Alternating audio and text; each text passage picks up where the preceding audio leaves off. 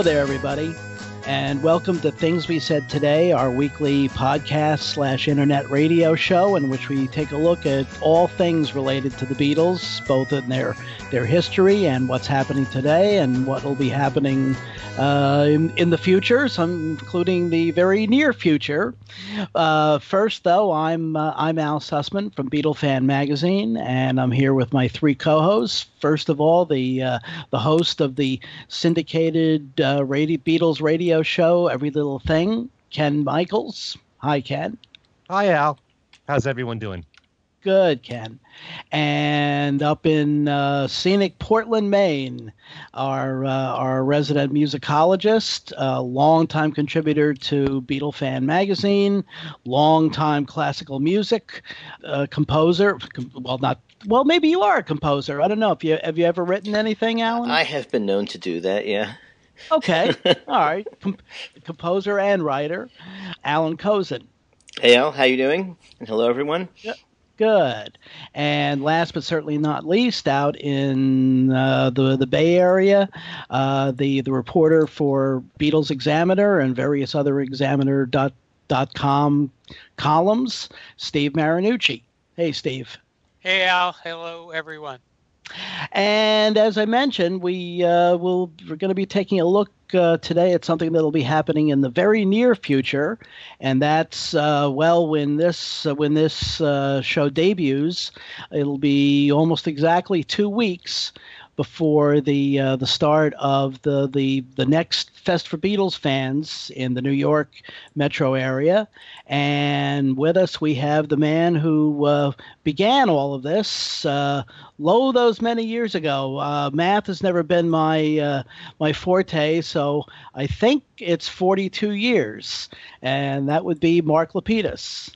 Good evening, Al. How are you? Good evening, Mark. How you doing? Good. Hello, Alan. Hello, Ken. And hello, Steve. Hey, Mark. Hey, Mark. Thanks for having me on. Good to be here. You're most welcome. It's our pleasure. Certainly a thrill. So. It's certainly a thrill. And a splendid time is guaranteed for all. Bada boom. Right. Exactly. Why don't you give us a rundown of what the plans are for this next New York area Fest for Beatles fans? Well, it's only, as you said, 2 weeks away, and I'm saying, oh my gosh, do I have a lot of stuff to still do? Michelle came out today helping. Carol's finishing up the design, and it's just a lot of stuff to get ready. Multiples of details. So we have a really great. I think it's our second best lineup of guests. The best one was the New York City show in 2014. We have 4 British Invasion legends, 5 people but 4 artists. We have Peter Asher, of course, from Peter and Gordon. He's always a wonderful guest. He's got great stories, and he has these memoir shows that have been very successful, and he's doing a new one with Chad and Jeremy. And as he said in a little promo that he did for us, he said that he wants to do this once and for all to prove beyond a doubt that there were really 2 separate and Chad and Jeremy. So that they're going to do a show together, a 2-part memoir show, Saturday part 1 and Sunday part 2. The weekend of April 15th, folks, that's only 2 weeks away. And we have Billy J. Kramer coming back. He'll be doing some new songs with his band, including Liberty DeVito on drums. And on Saturday, he'll be there the whole weekend. He's also world premiering his new book, his autobiography, called Do You Want to Know a Secret? I had a chance to look at it a little bit, but not too much because I got to get ready for the show. Sure. But he's got a really great memory. He's become a good friend over the last couple of years, and he just tells it like it is. He's really he has a good way of telling a story, and I'm looking forward to reading the rest of it. Absolutely. We had him on here a couple of weeks ago, and he I have the book, and I can vouch for what you just said, Mark. It is very much a very straightforward book. There's a lot of information in the book. Well, the book will be available for the first time anywhere on the planet at the fest, and he'll be signing copies. So if you come, make sure you pick up a copy because it's one of those rare books. He was there. How many people were actually there in Liverpool at that time writing books? Mm-hmm. And it has some great pictures in it too. Yes, it did. It does. I had to wallow down my dinner very quickly before this. That's okay. Me too. So we also have, at the end of his set on Saturday, he's going to bring on our other musical British Invasion legend, Mike Pender, a founding member of the Searchers. And they had lots of hits. And I know you guys, I figured this out, and I hadn't mentioned it, but those 4 British Invasion artists had, I didn't count them out totally, they had about 30 top 40 hits in this country as those groups. That sounded about right to me. And that's a lot. Mm-hmm. That is a lot. Yeah, so they're going to be there. And then at night, so Mike is going to do some Beatles songs with Billy at the end of his afternoon set. At night, his hits with Liverpool. So he'll be on twice, and that's a lot of live music, and we're excited about it. And that just scratches the surface because there's going to be a lot of other live music besides those headliners. Yes, and as co-headliners, we have the Birds of Paradox. They've been with us the last 3 years, and this guy Jeff Slade, terrific guy. He just told me yesterday he's going to be premiering his album, new CD that they have at the fest. I didn't give me the title yet. I guess they're still figuring it out. But in his group will be Steve Holley from Wings, Gary Van Syok and Adam Ippolito from John's Elephant's Memory Band, and Ron Aprea, who played horn on Whatever Gets You Through the Night, and John Cobert, who's never been to the fest before at all, will be playing keyboards. He'll do Stand By Me, and he did it with John on the rock and roll album. So we have some artists. So we're going to do a unique thing that I came up with. I think early on Saturday afternoon. It's called In the Studio with a Beatle or Two. Mm-hmm. And besides the guys I just mentioned, Mark Rivera and Mark Hudson will be joining them. So it's going to be one of those really wonderful sessions that seem to only happen at the fest. We bring a lot of these people. And I'm looking forward to hearing that. And then right after that, then the Birds of Paradox go on. So a lot of the same musicians will be there. So more live music than ever before. Seems that that's what fans want. And my girls came up with the idea of an Apple Jam stage a couple of years ago, and that's been a big hit. We have some groups returning. We have the School of Rock from Westchester. Local Cellophane Flowers, who really got a standing ovation last year. A string quartet and a guitar-playing Paul voice doing all the songs that you'd think would need a string quartet, like Eleanor Rigby, Here Today, a thing called Yesterday, and things. So they're going to do a set. We're going to give them a set in the main ballroom because it really went over great last year. I was going to say, perhaps you should explain to people who may not be all that much aware of who they are, what School of Rock is. Oh, okay. School of Rock is a national organization, and their goal is to get kids in various parts of the country. They were all over the country now, interested in music. So they set up a school. It's like going to play soccer after school, but it's the School of Rock. And we almost had, last year would have happened, but the people from Montclair couldn't make it up to New Jersey. Right. Switched hotels. Parents said, I'm not traveling up there. So that didn't happen. But now it's a Westchester. We had them in Chicago last summer. And it was terrific. It really was nice. Young fans, passing the music on to the next generation is sort of our job, Mm-hmm. So when you say getting them interested in music, you mean in playing music, not just listening to music, right? Yes, yeah. They're probably all music lovers at that age. Mm-hmm. So it's like the parents say, "Hey, well, you want to, play rock and roll and then pick up an instrument," and that's where they get it. And my cousin's kids in Florida, the 12-year-old, he plays guitar, and we went to see him in Florida this winter. It was like an outdoor little club behind a little old rundown building, but that's what they set up as a little stage. And there was a tribute to the drummer, what's his name? The current drummer that everybody knows, with the beard, long hair. Dave from Grohl? Nirvana. Thank you. Yeah, it was a tribute to Dave Grohl. The name, it didn't stay in my brain. I know him, but I couldn't think of it. But yeah, so they did songs from his current group, which is Alan? Foo Fighters? Yeah. Foo Fighters. Sorry. Right. So I just played Alan for a moment there. Okay. Yeah. So I mean, these albums do not make my turntable too often or my CD player. But he is very talented, and we know that he's a huge Beatles fan. Oh, absolutely. Yes. So And, of course, having worked with Paul, too. Sure. yes. So he's on my list as future guest. Okay. At some That would point. be interesting. Yeah. That would be very interesting. It would be very, very interesting.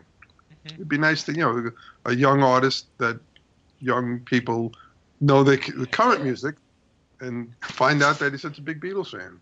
So other guests we haven't had Louise Harrison in, I think, 17 years. And she's written a book called My Kid Brother's Band, a.k.a. The Beatles. Mm-hmm. And again, I haven't read it. I just got it like 3 weeks ago, believe it or not. We had her in Chicago, and I never got a copy of the book. But haven't read it yet, to be honest. I looked at it, skimmed through a little bit, and she had the longest lines in Chicago. I tell you that much. She sold out of the book, and she's 84 years old. She's very sweet in her own way, and she's bringing her grandson Troy, who is a absolute ringer for his uncle George. Oh my! So, Oh my! Yes, I haven't publicized it, but he's coming, and I've never met him, and I look forward to. He talks like him.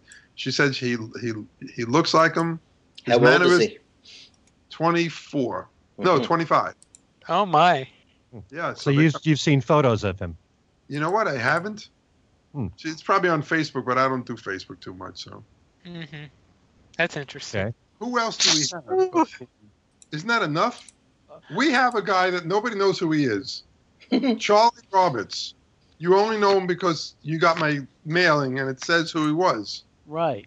He took a picture of the Quarrymen with John about a week or two before the day John met Paul. So like late June of 57. And he's made a poster out of it, limited edition, and he's coming over to talk about it. He's sounds like a sweet guy. I don't know how big a story it could be. Hi, I took this picture of my brownie when I was 5 weeks old. And it came out, and I didn't think anything of it. I totally forgot that I took it. And here I am 59 years later. Well, maybe he'll surprise you and say, and I also have these tapes. Right. Right. That would be the biggie right there. Right. On his portable cassette player. Yeah. His portable Wallen sack. Right. So he'll be an interesting person. Vivek, of course, Vivek Tiwari is going to talk. It's been announced in the last few weeks, as you know, that the Brian Epstein story is going to be a TV series. Right. Which is very exciting because he told me that it'll make it, they don't have to rush through the story to get it into an hour and a half. They can develop it and put more into it. That's great. So he's very excited about that. And who else? We have Al Sussman. We have Ken Michaels. Hey, those are you guys. You're coming to the fest. Yes. It says it right here. I'm reading this schedule, which will be made Schedule. Schedule. All the calls besides Mark. When are you mailing out the tickets? Oh, I mean April 1st, like we told everybody originally? Yes, April 1st. When are you going to post the information? On next Friday, April 8th, it will be the day that you'll be able to see the entire schedule. Did I mention Steve Holly? Nope. Yes, you did. Steve is in Jeff Slate's band in Yes. Birds of Paradox. Steve is also going to be helping out with Liverpool because Chris had a little accident over the winter. He's recovered, but he'll be there the whole time. But whether he can drum for 3.5 hours at a time, he doesn't think he will be. But he'll drum the Liverpool set and maybe Steve will come in and do the, when all the guests come on and do the jam. Maybe the Friday night dance Steve will work on. Mm-hmm. So they're working it out now, and as we get closer, they'll figure it out. But Liverpool will be there. These guys get better every year. It really is amazing to me. I mean, so many groups out there, but these guys just are wonderful. So if you haven't been to the fest, how come? You're listening to this wonderful radio podcast. Leave out the word radio. The word podcast, internet, whatever it is we're doing, and you found us. You got to come to the fest. I'm sorry. It's 42 years we're doing this. So you may have heard about the fest over the years, but I am the guy who went to John Lennon with the idea, told him all about it, told the whole story in 2014 on stage, which I really enjoyed doing. And John said, quote, "I'm all for it. I'm a Beatles fan too." And here we are 42 years later. That's roughly about 6 times longer than they were together as a band, as we almost. Mm-hmm. And it used to be amazed me that it was twice as long, and then 3 times. This is getting crazy, guys. 42 years. Well, the fascination in the Beatles never ends. Never for what ends. They did together, and then the continued success on their own. So there's always so much out there to explore, and thankfully, as you have witnessed, Mark, so many new fans that you pick up through the years. A lot of teenagers that come to the fest. And that's why the music keeps surviving, because it keeps on winning new audiences. Well, the kids find out about it through their parents and grandparents and they say, "Hey, this stuff is so much better than what I'm listening to. Where'd that come from? I've heard the Beatles. Oh, this is their music? Wow!"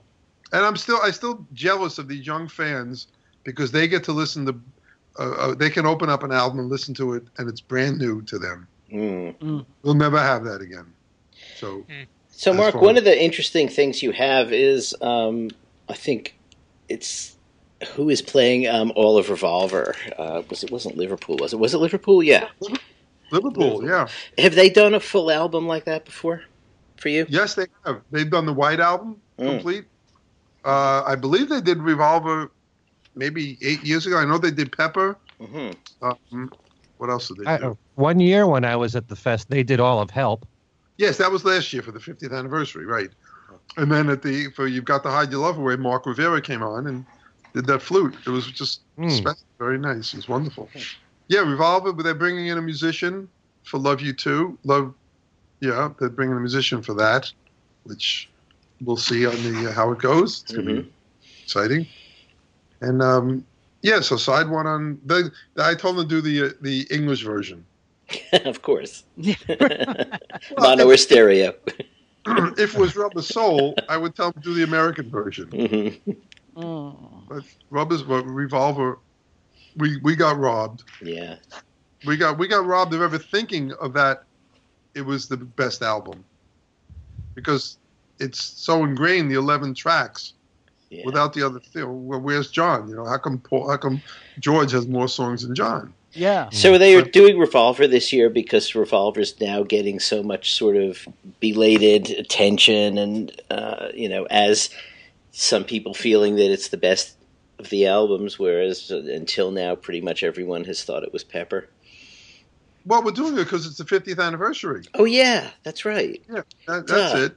And Robert Rodriguez's book a couple of years back was really terrific. He made a good case out of it. He did. And, but again, we didn't have that album. We had Revolver -3, so we couldn't. Those 3 songs weren't chopped liver. Unless we bought imports. Well, we didn't. In '66, we didn't buy imports. There weren't record stores that sold imports, except if you were in the city. Well, and Jersey kids didn't go to the city to buy records. Yeah, right. Al, did you ever go to New York City to buy records as a teenager? Not as a teenager, no. But when I was in my 20s, sure. Right. Well, if they didn't have it at Sam Goody Corvettes or Alexander's, that was it. Or Hackensack Records. Right. Right. Well, I did, and it really was a trip. You pick up Revolver out of an import bin, and you say, "What the hell?" Right, but we didn't. I was up in the Catskills. I bought it in Monticello, for God's sakes. Monticello. I don't even think I got it the day it came out because I didn't even get the information about what day it came out up there. You don't get that kind of stuff when you have access. It's sad. So, Mark, do I take this to mean that you personally, Mark, think that Revolver is their best album? No. Me personally, yeah. It depends on what day of the week it is. You know, if I had to pick one album to take with me to a desert island, as the proverbial thing goes, I'd probably pick the White Album. 30 songs, 29 songs. You know, I don't know. I would take the 2009 boxed set of the CD remasters. Hey, it's what I do. I don't know. It's really tough. It's a very tough question because, you know, like Tom Frangione was trying to say, fans can pick their top 10 Beatles songs, although it's difficult. But can you pick the bottom 10? Who can pick 10? They're all great songs. Mm-hmm. I mean, he said Wild Honey Pie. Okay, I'll give you that one. Leave out Revolution 9. But that means a lot. That means a lot. No, I like that's that. That's great. But I mean, we're talking about the releases from 62 to 70. Right. The canon, basically. The canon. Exactly. I get a single album. The reason White Album because it was two records and more music. I don't know. It's too tough a question. Part of me would say Abbey Road. A good part of me would say Abbey Road. And a good part of me would also say Rubber Soul and Revolver. And it can change. It can change from year to year, too. It can. How can I not listen? I Want to Hold Your Hand and All My Loving. and Don't Bother Me. You know, but, you know, it's. I hope I don't have to choose one album. But I do have one song. It's easy to pick a favorite song. People do that all the time. And what's that? Al, tell them what's my favorite song. Come on, Al. You know me for 46 years. I think it's Hey Jude. It is Hey Jude. Yes. All right. Why is that not surprising, considering you end every fest with that? Yeah. But it just, to me, it was like an album. It really was. I listened to it. I've told the story before. I was a senior in college. If the record was on, if the radio had it playing, which on ABC was 7 minutes after the hour, every single hour around the clock, number one song for 9 weeks or something, and I wouldn't turn it off until the song. I wouldn't go into my class till the song ended. So I would just sit in the car. It was a. How'd you like the OnePlus remix, Mark? The OnePlus remix, I cried. The video, the other version of it, the way they fixed it up, I've never heard such a great performance of any song ever. Well, I was talking about the audio with what Giles did with the audio on that. But yeah, I mean, it was great to see the videos finally. The video, they fixed up the audio on the video of it. Right. The version that hadn't been played before. But I mean, the vocal performance of Paul was just off the wall, just off the charts. And then they did. You find out that they actually recorded the live Revolution the same day. Right. Right. And that performance is out of this planet. It's like unbelievable. Those versions, and there it is on one single. 145 comes out in August of 68, and it just, to me, it was like an album. It was like a whole album.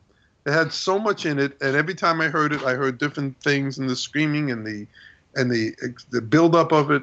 It's just it's like the top of the heap of all time to me. Even if it's only number 2 in the charts every year behind Stairway to Heaven, to me, Hey Jude is the Mount Everest of music. Well put. I would kind of agree. That's my favorite Beatles song too. And it's real tough to pick what's the best Beatles single, because I know a lot of fans will probably vote for Penny Lane, Strawberry Fields Forever. But Hey Jude and Revolution, I tell you, it's either one or two. Yeah, right. I mean, Strawberry Fields was my favorite Beatles song for at least 6 months, 8 months. Then the B-side of our next single, a few down the road, the B-side of Hello Goodbye. Whoa, what is this? Yeah. I think it will be harder to say what is their worst single than what is their worst, track, an album track, because the singles were uniformly incredible. Exactly. If you look at any of them, I mean, we're focusing on the late ones with Strawberry Fields and Hey Jude and Revolution, but I mean, you go all the way back. I mean, I Want to Hold Your Hand, and either This Boy or I Saw Her Standing There, whichever one you want. I mean, that's an incredible single. From Me to You, Thank You Girl's an incredible single. They're all just really perfect. She Loves You, I'll Get You. Yeah. Don't drop out. That's right. And don't stay outside class listening to songs when you should be going in. There's one other thing that amazes me in terms of timing, which was in, I guess it was probably, I'm sure it was in the Recessions book, but it didn't really stick to me until recently, a couple of years ago. Help, Yesterday and I'm Down. Mm-hmm. Paul's greatest melody, greatest song, and Paul's greatest rock and roll song. He recorded the same day. Yeah. How does that Actually, that was I've Just Seen a Face with I'm Down and Yesterday. Oh, that third song, okay. Yeah. That wasn't too shabby either. Yeah. But Yesterday, recorded by more people than any other song ever, and I'm Down was only a B-side of a single. It wasn't even an A-side. And think about how different Paul's vocals were going from Yesterday to I'm Down. Right. That's what I'm saying. And the same day. You do 3 songs in a day, and then it's mind-boggling. Mm-hmm. So, right. But he's Paul McCartney. Mm-hmm. And he did it, and he did with Hey Jude and Revolution on the live versions. And we get to hear him now cleaned up, and it just that was the best track on the new Beatles one. Now, given, as Ken constantly reminds us, that there's 46 years of solo releases, of post-Beatles releases, of that massive amount of material, what would be the one album that you would take to a desert island? One album of each Beatle, of course. Don't make me pick one of just one. Okay. I have a theory about this. I'll tell you that in a second, but here's the theory. Again, I was talking to Tom over lunch a few weeks ago. Right. Tom works around the corner from me in Jersey. Right. And we miss you, Al, at our luncheons that we. I miss having them. So he in the fall he was making a case that Tug of War was Paul's best solo album. We know he feels that way. Yes. He has expressed no it. About it. Now, it's very legitimate. But here's a theory. He's a youngster. He's 10 years old, at least 10 years younger than all of us. No, but Ken, you may be in the No. He's in Ken's neighborhood, age-wise. So I think Tom is like 2 or 3 years younger than me. Okay, so you guys are in the same age bracket, but Alan, I'm assuming you're closer to age to me and Al. Mm-hmm. Yep. Okay, so our prime when we were late teens and early 20s, that happened in the mid 60s, late 60s, and early 70s. So when 82 comes around, we were already adults, quote unquote. So the music that we got as in that age bracket, so like 80, 70, 71, and 72, like the greatest albums. I was trying to pick my favorite albums of all time, and they're all in there. Obviously every Beatles album, but James Taylor and Cat Stevens and Elton John's first album, Neil Young. They're like all at the same time frame, because that, and not that I don't love the albums any less, but I don't think I can name half the songs on Press to Play. I can't remember the last time I heard it. I can name all of them right now. Right, I know, but I'm saying backwards. There's too much music out there that and my brain in 1986, approaching 40, is not the same brain that listened to music at 72 and 71, where the time was where I could just put a record on and listen to it for 10 days at a time. Mm-hmm. All right. Well, this is a conversation I like having with a lot of people, but it just goes along with this theory that I have, and I'm sure some listeners might disagree with this, but I personally think that the music that you hear when you're a kid, teenagers and 20s, is the music that no matter what will have the greatest impact on your life. That's what I agree with you. That's exactly. But what if it's Wonderful Christmas Time?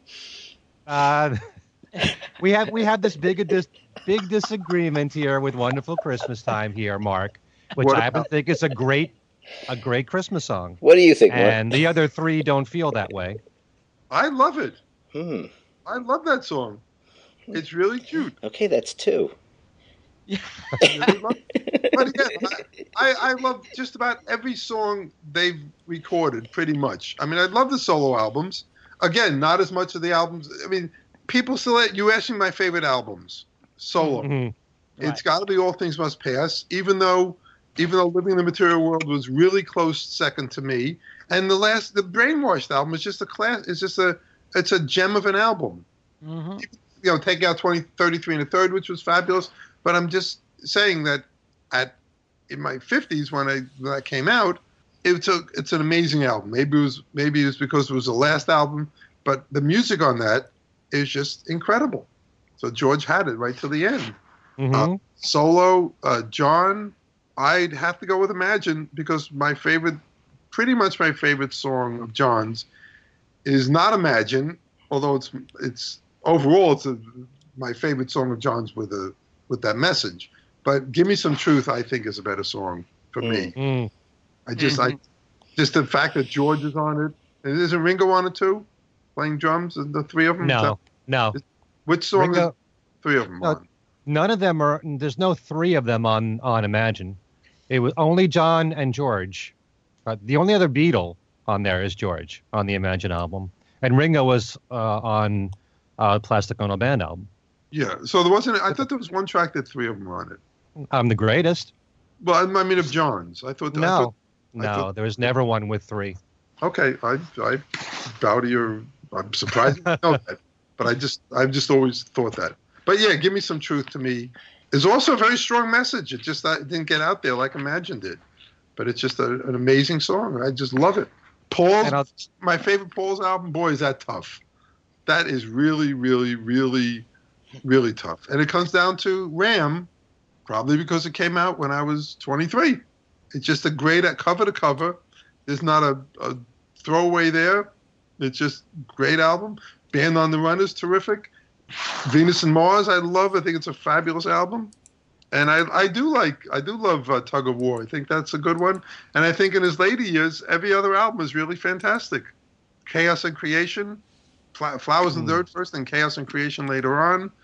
And in between was Flaming Pie. Yeah, they're all great albums. Flowers in the Dirt? Yes, I said Flowers in the Dirt, and then Flaming Pie, so you skip Off the Ground. Again, by anybody else's comparison, it's a great album, but it's just doesn't have the consistency of the other albums that I just mentioned. Mm-hmm. And I still listen to them quite regularly. But Tom makes a good case because Wanderlust is really a classic song. You know? It's really a great song. Mm-hmm. Yeah, I like hearing what a lot of fans have to say, especially when I talk to them about the solo stuff, because when it comes to Paul's, they usually tend to, after the 70s, they'll pick Tug of War, Flowers in the Dirt, Flaming Pie, the ones you mentioned, Chaos and Creation in the Backyard. Those are the ones they tend to highlight the most. Because I think they're better albums. I think there's a reason for it. They just when Paul recorded those, he was just in a better mood and came out with better songs. You can't hit a home run every time. Even Paul misses a few. Mm-hmm. Occasionally, rare occasionally. But in Ringo, it's between the Ringo album and Ringo Rama. Ringo Rama's a great album. Thank you, Mark. Oh, wow. Very interesting how you pick Ringo Rama there. I mean, a lot of the stuff that he did with Mark Hudson was great. Right. No, I said the Ringo album, the 73 album. Right, sure. And Ringo Rama. Those I think were the two best. Yeah, that's what I was mentioning. It's just interesting that you mentioned Ringo Rama in addition to Ringo. Because I love that album too. Yeah. I haven't listened to it in a while. I gotta put the music on my computer in the office so I can listen to it. I'm really lax at that. Mm-hmm. I have like 50 instead of 1,000. I have all these CDs at home and I don't do all that I should. Yeah. Matter of fact, when you mentioned how much you love Ram. If I'm remembering correctly, and it's been a long time, didn't you attend a session for Ram, at least an overdub session that was held in New York? No. You didn't? Okay. No. I would have loved to, but we've since met people and had people as guests who were there, like Danny Sywell. Sure. Former Wings member.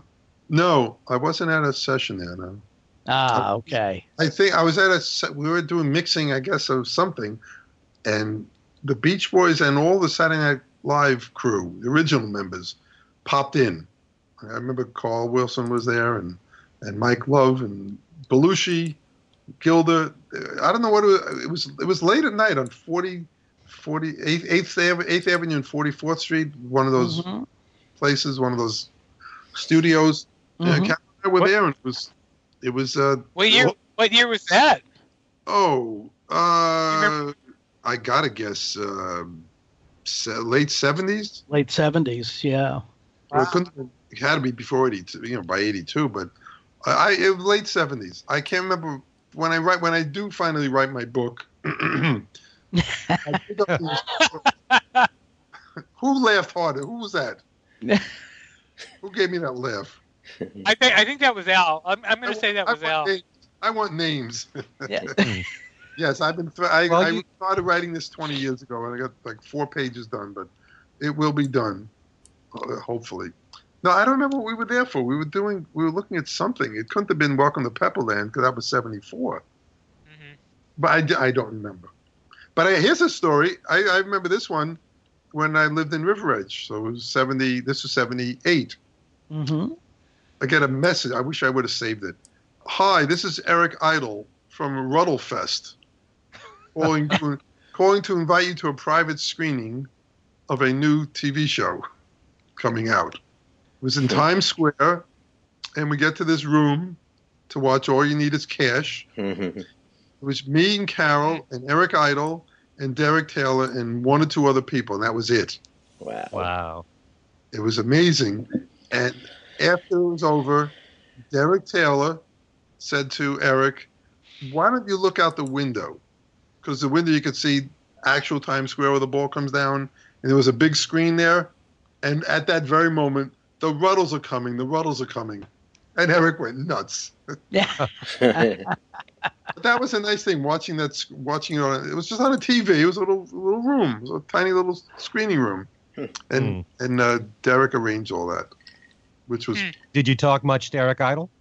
Sure. Well, we're not doing the movie, but yeah, we were talking before and afterwards. Absolutely. I wish he would have come down as a guest. We can still have him as a guest. But he'd be fantastic. I know. But we've had the Ruddles reunion without him. But he wasn't part of the musical part of it. Mm-hmm. So we've had Eric. We've had Neil, who was one of my favorite guests. Neil Innes was always a wonderful guest with great stories. Now, when you think about not only the Ruddles, but how close Eric was to George Harrison and the stories that he could tell, geez, he'd be an amazing guest. Well, right, but so was Neil Innes. He had stories. He was the baby in Cracker Box Palace, right? Mm-hmm. Yep. The war. So, questions? Any other questions? Yeah. You recently did a blog post shortly after the passing of George Martin. And maybe you can give us a little, like a capsule version of your thoughts on George Martin. I forgot what I wrote, but it just came right out of me. Sometimes I do that. I don't think. He was very special. And that one meeting I had with him, it was an arranged meeting at a hotel room in L.A., and so it had to be in the early 80s. And it's just a charming man. He was just so sweet. And, it was at least 30 or 45 minutes. And we talked about a lot of things. And the last thing I asked him, I said, can I ask you a trivia question? He said, okay. I said, can I ask you one trivia question? He said, yes. I asked him about the Penny Lane, the horn at the end. Yes. And he said, Capitol wanted the record. We didn't want to give it to him. We gave it to him. We sent it to them. And then I guess we must have finished it and sent them a different one. we didn't know. He's like he had almost didn't really know. I can't believe he wouldn't have known, being such a perfectionist. But it was like no one had mentioned to him, and all. It was only 15 years from 67 to 82. It wasn't like 40 years later. Mm-hmm. But he was just. It was just here's that great mystery. How did the test pressings have it? The samples. How did it once it got out to the radio stations? How did they get it with the horn? And why it wasn't on the final version? I don't know. We just did it. It was like part of Beatle lore, but to him it was just all right. On to the next. We're doing an album. We're doing a big album here. Leave me alone. Let me concentrate on this. Mm-hmm. Mm-hmm.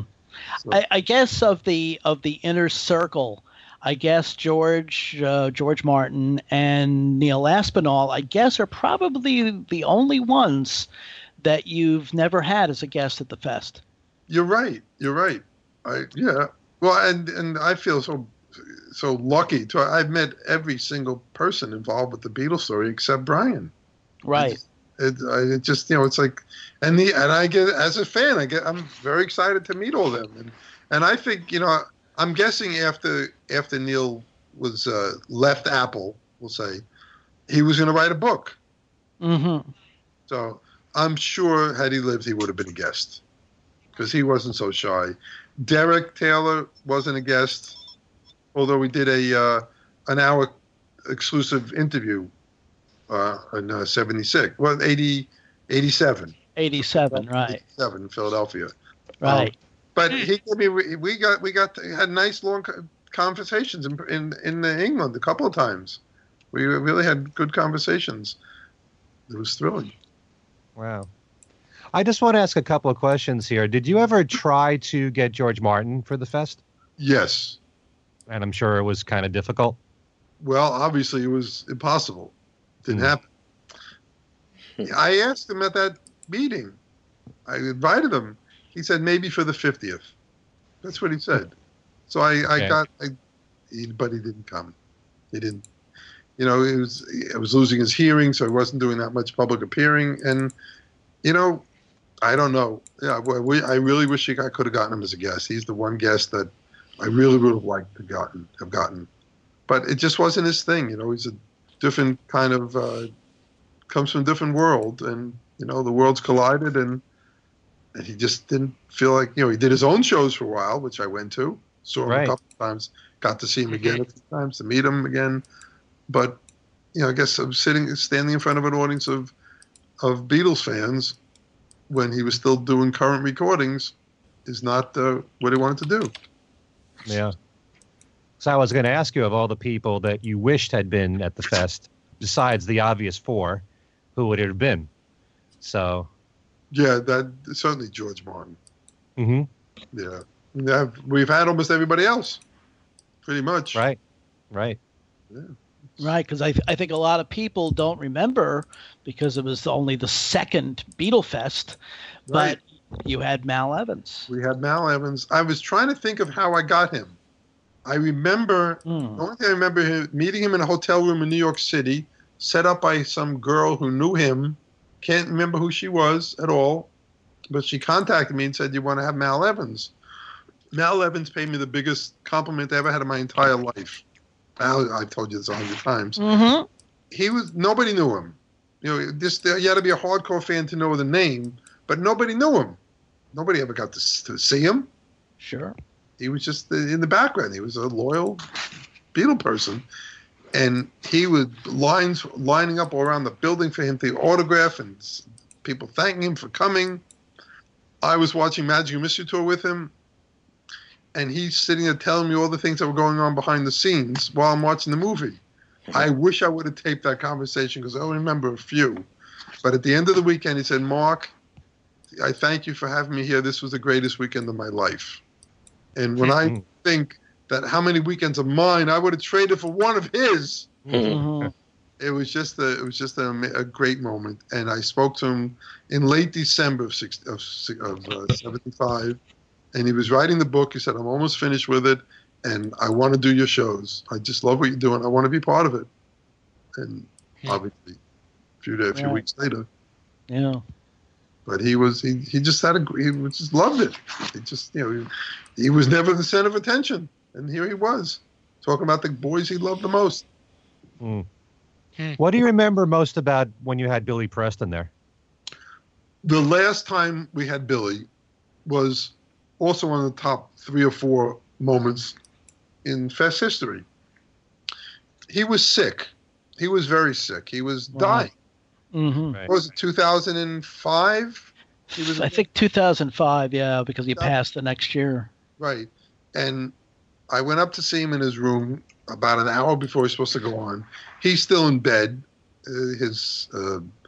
Joyce, his agent, was taking care of him. And he comes downstairs. He gets to the back of the stage sitting. He was going to do a show with his band, an afternoon concert. And he's sitting next to my brother-in-law, Paul, who's a doctor. And Paul told me later that he looked like he was really dying. He could hardly get up the 3 steps when they introduced him. But they introduced him, and he got up to the 3rd step. He leapt on the stage, hustled over to the piano, sat down, and played for 40 minutes, and the place was speechless. Mm-hmm. The whole audience was cheering and screaming like I've never seen before at any fest. And Cal and I walked him because he really wasn't strong enough to walk on his own, but he was drained after that. We're walking, he's holding on to both of us, and fans are coming up to him. He was going over we're taken to the table. He was going to sign autographs. Mm-hmm. And people coming up to him and said, Billy, that was the most amazing thing you ever saw. And they were just falling at his feet. It was like incredible. I never saw anybody say that at the fest. I mean, it was just something in that moment, a spark that lifted him from being close to death to doing that performance. And the next day he collapsed in the lobby. And one of our attendees is a practitioner or something, or EMT. Mm-hmm.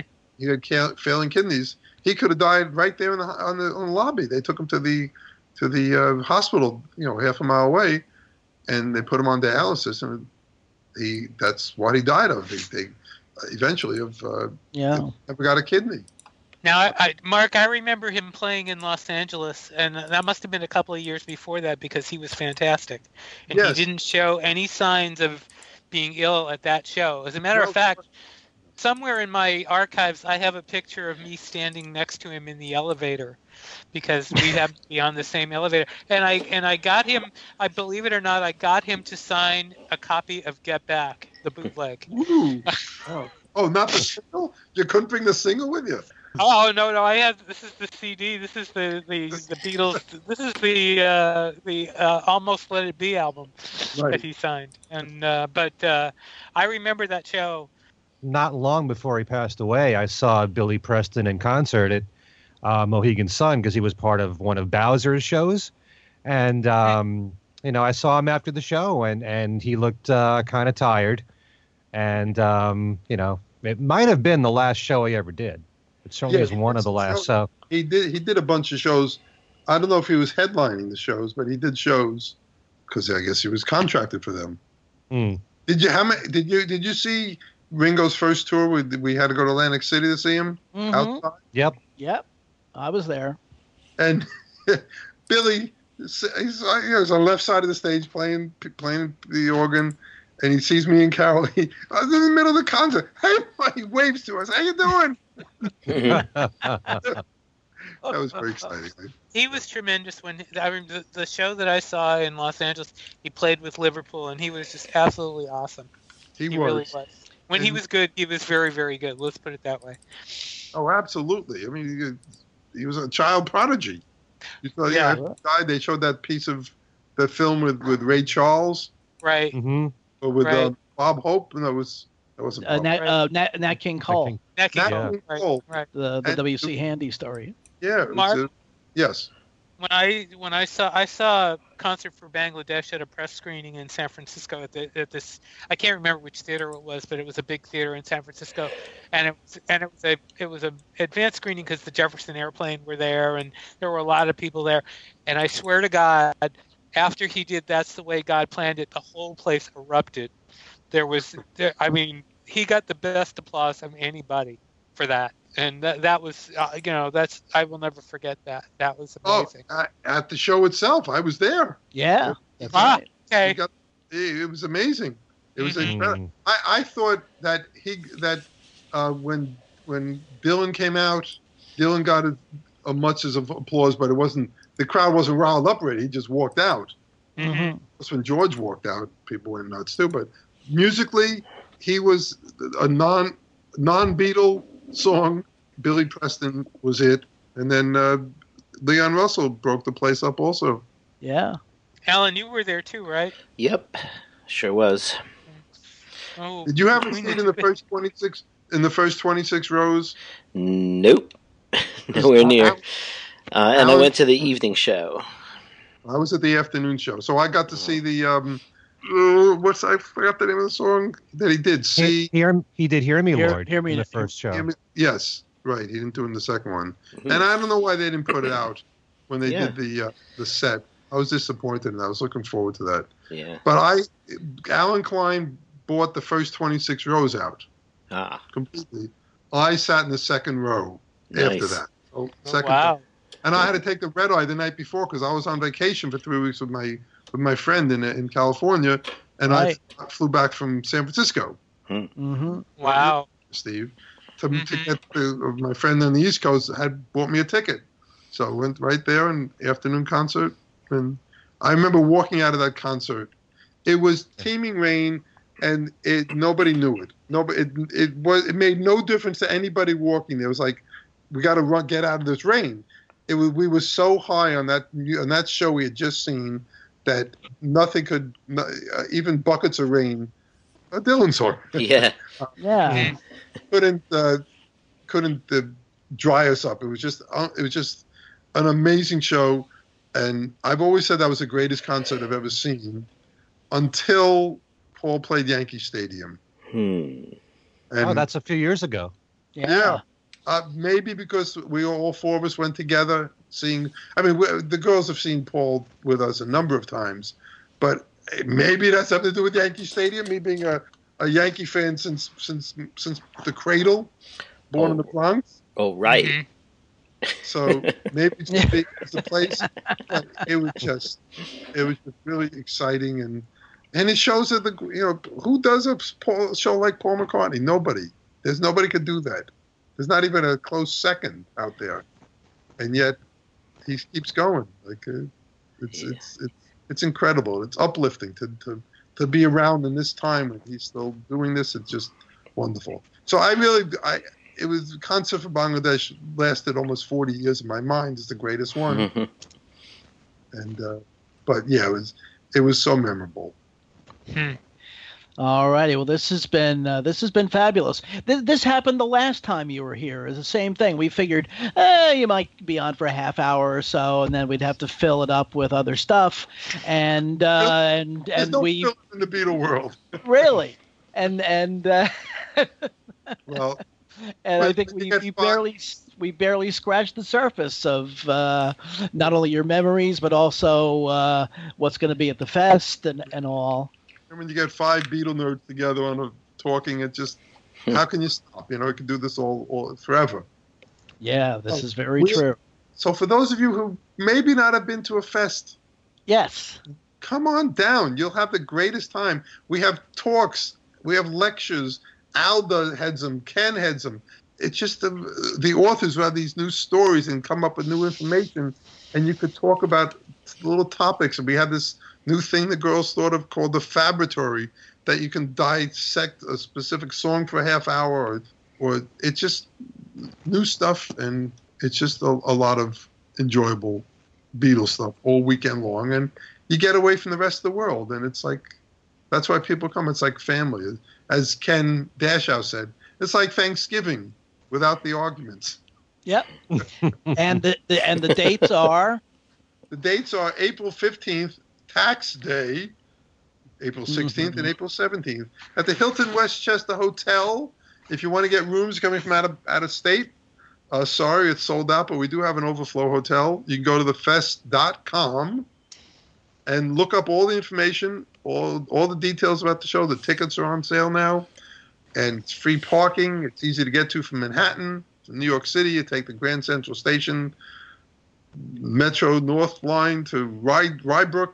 Hotel picks you up for free there, and you're there in 40 minutes. It's really very close. All my Jersey friends who think that the Hudson River is really the Pacific Ocean, it's only 12 minutes from the Tappan Zee Bridge. It's not that far, folks. I live in New Jersey. It's closer to me than the Hilton in Meadowlands was by 5 minutes. So right. For once a year show, take that trek over the bridge. You'll be happy. Can I add one thing? Sure. Well, since Mark was just talking about the authors, so many of the people that have written books on the Beatles recently have been guests on our show here on Things We Said Today. So if you've enjoyed the shows that we've done with people like Jude Sutherland Kessler and Kit O'Toole and Anthony Robustelli and Chuck Gunderson, Chuck Gunderson, Candy Leonard, they're all guests at the fest. So come on down. Yes, come down. Thanks for the plug, Ken. Sure. And thank you guys. And thank you, Mark. It's been fun. Okay, Steve. Good to hear from you. It was good seeing you 2 years ago in person. Yes. Come back out to Los Angeles, I hope. We'll call you. Okay. Right. Take care. Good night. All right. Good night, Mark. Bye, guys. Feel better. Right. Thanks. But this has been a great conversation. And before we go, Steve, want to give us our contact information? You can get to us at Things We Said Today radio show at gmail.com. We're also on Twitter, Things We Said Fab. We're on Facebook. There's a group page and a radio station page. And you can also get to all of us through our own individual Facebook pages.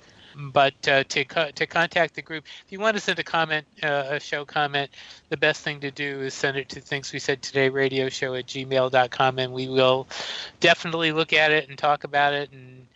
And we do read them and we do pay attention to them. So we would love to hear from you. And Ken, I'm sure you have some prizes that you're going to be giving out on your website and through every little thing. Well, on my website every single week I have a trivia question or a Beatle game, which starts every Monday and ends every Sunday. And I have a choice of one of 9 prizes every single week. And it could range from everything from the Beatles 1 CD and DVD to the recent McCartney remasters for Tug of War and Pipes of Peace. And I also have now the first Jude Sutherland Kessler book, should have been there, which is a choice of the 9 prizes. So visit the website there for that, and also special contests and interviews with lots of people in the Beatle world, including the very same people that are part of this show. You could hear me interview them. That's a change of pace right there. So, that's at kenmichaelsradio.com. Okay. And Alan, anything you need to let people know about? No, not particularly. There's always my book, The Beatles from the Cavern to the Rooftop, published by Phaidon Press, still available. But otherwise, no. Not really. Okay. And I'll just say that I will be at the Fest for the New York area Fest for Beatles fans, along with Ken. In fact, as things stand right now, on Sunday afternoon, we're going to have a little Things We Said Today panel. Unfortunately, Steve and Alan can't be there, but so we're going to use our friends Tom Frangione and Darren DeVivo as sort of pinch hitters, and so that should be very interesting. Yeah. Can I interject with one little piece of news that happened today that you guys may not even be aware of? Apparently, Paul McCartney put out 300 limited edition vinyl remixes of 1985 in the UK only. They are now gone. They've been bought up.